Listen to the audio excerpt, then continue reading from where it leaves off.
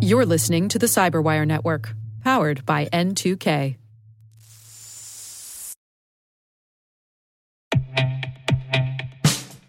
And now, a message from Cyberbit. Mastering cybersecurity is like mastering a sport. You build muscle memory through rigorous practice, then you train as a team to foster cohesion while operating under pressure. Like athletes, cybersecurity professionals thrive on hands-on simulation. But traditional courses, certifications, and open-source labs won't build you a winning team. You need Cyberbit. Cyberbit offers a hyper-realistic simulation environment for your SOC, IR, and C-suite to refine your skills, all using the market-leading SIMs, EDRs, firewalls, and WAFs they use every day. Cyberbit is offering Cyberwire listeners a free live-fire exercise. Sign up your team now at cyberbit.com/cyberwire.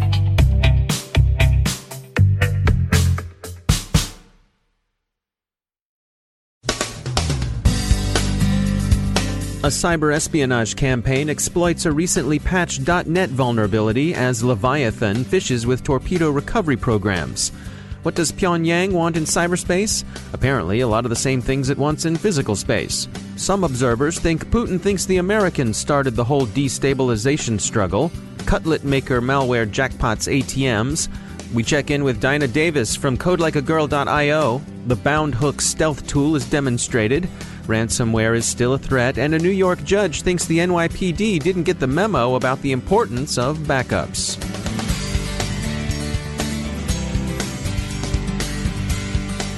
I'm Dave Bittner in Baltimore with your CyberWire summary for Thursday, October 19th, 2017. A recently patched .NET vulnerability, CVE 2017-8759, is being exploited in the wild by a threat actor believed to be operating from China, possibly under Chinese government control. Most recently, Proofpoint has seen this threat group active against a U.S. research center and shipbuilding industry targets. Proofpoint is calling the cyber espionage group Leviathan. Leviathan is using torpedo recovery programs as their fish bait. F-Secure last year observed the group's Nanhaishu malware deployed against Philippine targets. F-Secure hasn't attributed the activity to the Chinese government, but others perceive connections between the threat actor and attempts to advance Chinese interests in disputes over territorial waters in the South China Sea. Those disputes have been with many of the nations bordering what every country save China regards as international waters, but the Philippines have been particularly affected. What's North Korea up to in cyberspace? By general consensus, little good. Writing in The Diplomat, two George Washington University experts, Frank Salufo and Sharon Kardash, argue that Pyongyang's intentions must be understood in the context of that country's perceived self-interest.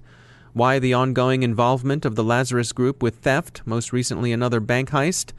Salufo and Kardash point out that North Korea's missile and nuclear ambitions are expensive and the country is cash-strapped. They also argue that the DPRK's development of a non-negligible cyber capability is an attractive tool the Kim regime can use to make up for its conventional military shortfalls. But as always, attribution is murky. Security firm Trend Micro, which does a great deal of work in East Asia, points out that North Korean computers are as hackable as anyone else's, and that they're susceptible to manipulation into false flag or simple criminal operations. So the caution is a useful one. A cyber Tonkin Gulf incident is as much to be deplored as a cyber Pearl Harbor. Still, all things considered, security specialists in government and out of it do well to keep a close eye on North Korea. Russian President Putin has long had a number of beefs with the United States, but apparently some diplomatic activity in January 2012 really set Mr. Putin off. Specifically, the newly appointed U.S. ambassador to Moscow held some prominent meetings with dissident and opposition leaders. Reports indicate that Putin perceived the ambassador's meetings as the opening shots of an American campaign to destabilize the Russian government, with some observers dating the beginning of his strong interest in influence operations to that episode. The ATM malware Cutlet Maker is able to jackpot the cash machines.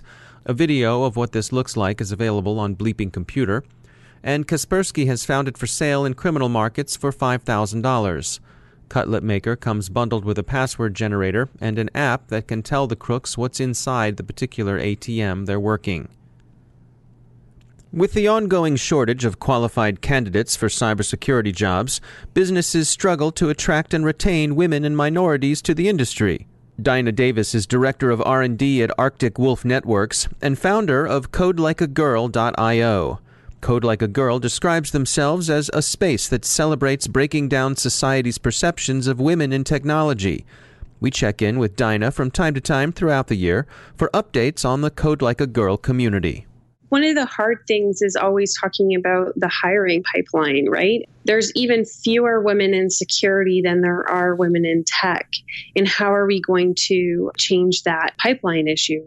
And I think that some positive things we are seeing change there. Anecdotally, I'm sure we could go and get the data, but anecdotally, I am seeing more women graduate. More women being influential in the first couple of years out of school. I think we still have a huge gap in the 10 to 15 year experience. That's where there was no recruitment done, focused towards getting more women in computer science. We have these amazing women from the 80s when we had higher rates of women in technology who were pioneers for us. But we had this massive drop in the early 90s that persisted really until just maybe 3 years ago. And even, the upside on that isn't huge. It's not like we're gone from 20% to 40%. We might be gone from 20% to 25% at schools that have been focused on changing that ratio. So it's good. The pipeline is getting bigger. I think we are starting to fix that problem. But when you're looking for experienced women, it's really hard to find. And the women who are there, they're amazing. They're highly sought talent, right? So they're getting asked for multiple jobs, or recruiters are always asking them to come and interview because everyone wants to increase their gender diversity, but it's not there. In terms of the Code Like a Girl community, are people optimistic that the workplace environments that they'll be going into have sufficiently changed that it's going to be a kind of place where they want to stick around? Well, I would love to say yes, but I'm not sure we're there yet. I think that's in evidence from a lot of what's been in the news over this past spring with Susan Fowler and some of the newer things that were happening this summer. I don't think that we are there, but there's much more awareness of it than there ever was before. And when women bring things forward now, they are being taken seriously. Whereas, 2-3 years ago, you look at that Ellen Poe case and she lost. I don't think Ellen would lose today. As someone who does hiring, what do you wish that some of the men who do the hiring in our industry knew? That women will not necessarily brag about themselves enough in an interview, and that will make them look like they maybe are not as good as the men when that is not the case. I think there's just this sense of us, we don't want to overstate our ability. We want to be very honest. And while it's not that the men aren't being honest, they're just more confident about it. So, even for myself, I make sure when I go into interviews, when I've been interviewing, and push myself to pretend I'm talking about my best friend instead of talking about myself. And how would I explain myself as my best friend instead of as myself? And I'd probably highlight things a little bit more, probably be a little less humble, right? Because you're showcasing yourself in an interview. You're not there to show who's the humblest. You're there to really show the talent you have. And I think that comes a bit more naturally to some men, not all men, but to some men, than it does to women. That's Dinah Davis from Code Like a Girl. You can check out all of their resources at CodeLikeAGirl.io. CyberArk describes a proof of concept it's calling Bound Hook that enables post-intrusion application hooking and stealthy manipulation in Intel's Skylake microprocessor.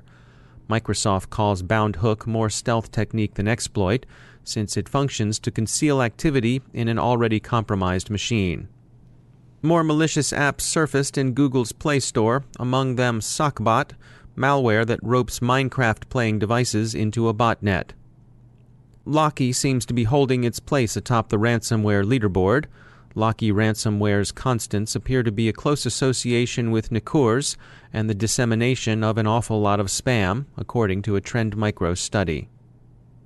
And finally, in a story that's ripped from the headlines... No, wait, it actually is a headline. Anyway, a New York judge is shocked to learn that the NYPD's large evidence database isn't backed up.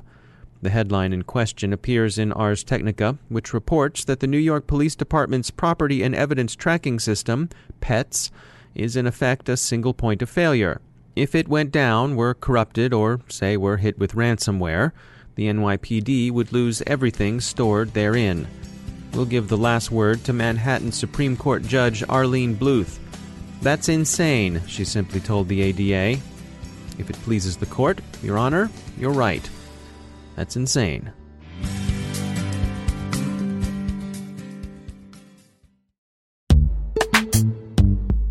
Every day, your IAM tech debt grows. Your multi-generational services struggle to work together.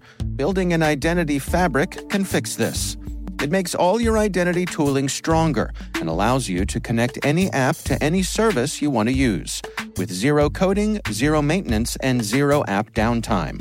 Strata's identity orchestration platform separates the identity logic from your applications, so you can optimize existing IAM tools and manage them in a single control plane. Now, every vendor, standard, and architecture work together. In short, building your identity fabric means you can secure your non-standard apps, keep your complex access policies, retire outdated IDPs, and modernize in record time. So build your fabric with Strata Identity and get rid of tech debt for good. Visit strata.io/cyberwire, share your identity priorities, and receive a pair of AirPods Pro. Offer valid for organizations over 5,000 employees. Connect today at strata.io/cyberwire.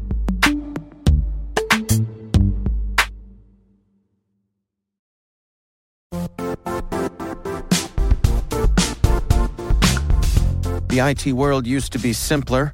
You only had to secure and manage environments that you controlled. Then came new technologies and new ways to work. Now, employees, apps, and networks are everywhere. This means poor visibility, security gaps, and added risk. That's why Cloudflare created the first-ever connectivity cloud. Visit cloudflare.com to protect your business everywhere you do business.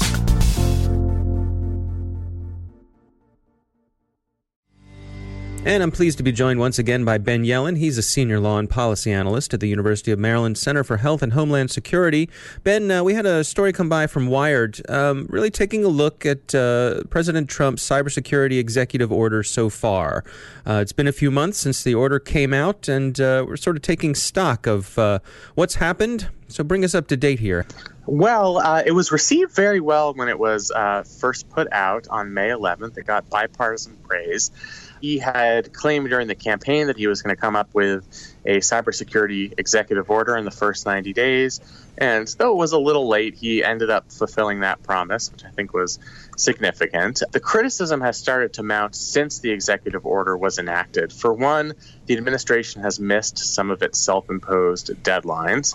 And at least according to some experts, many agencies are still in their planning and information gathering stages, which is fine, but time starts to become a factor, especially when we've had what this article calls destabilizing cyber attacks. We had the WannaCry attack, the NotPetya ransomware outbreak this summer. We've had attacks on the integrity of our election systems.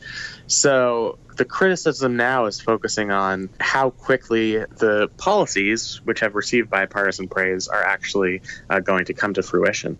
And what kind of teeth does the policy have in terms of pushing, the agencies along to meet the deadlines? Well, executive orders don't carry the same weight as federal statutes. They are sort of self-imposed.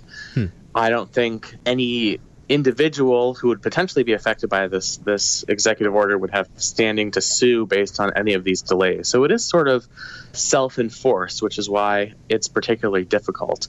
One of the problems they've been having, and this is true across all agencies, is staffing. The administration has been very slow to staff some of these agencies. I know this article mentions NIST as one of the agencies that's had problems staffing. And then he also has a number of councils, including a National Infrastructure Advisory Council, which advises DHS on matters of cybersecurity, in which we've seen some members resign over unrelated political issues and also based on the slow implementation of this executive order. So when you start to lose that expertise, both the private sector members that sit on some of these boards and you fail to staff up some of these public agencies, that's when we'll really start to see some of these delays. Stakeholders are starting to get concerned that the federal response is not keeping up with the threats that we're facing. They don't want us to have to wait for some sort of 9/11 type cyber event where metaphorically everything comes crashing down. That's the worry that many of the stakeholders have on this issue. Ben Yelin, thanks for joining us.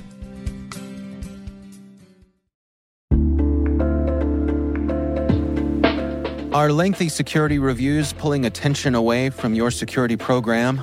With the largest network of trust centers, Vanta can help you streamline security reviews to win customer trust, save time, and close deals fast. Proactively demonstrate security by showcasing key resources like your SOC 2 or ISO 27001 and provide real-time evidence for passing controls. And when a security questionnaire is required, Vanta takes the first pass for you. Visit vanta.com/cyber to take a self-serve tour. That's vanta.com/cyber.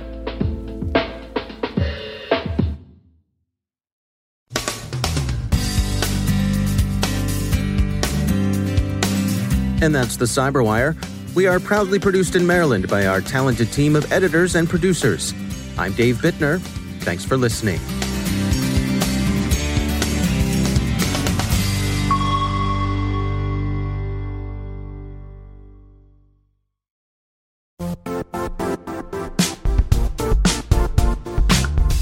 And now, a word from our sponsor, Zscaler, the leader in cloud security.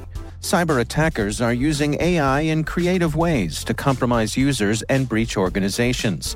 In a security landscape where you must fight AI with AI, the best AI protection comes from having the best data.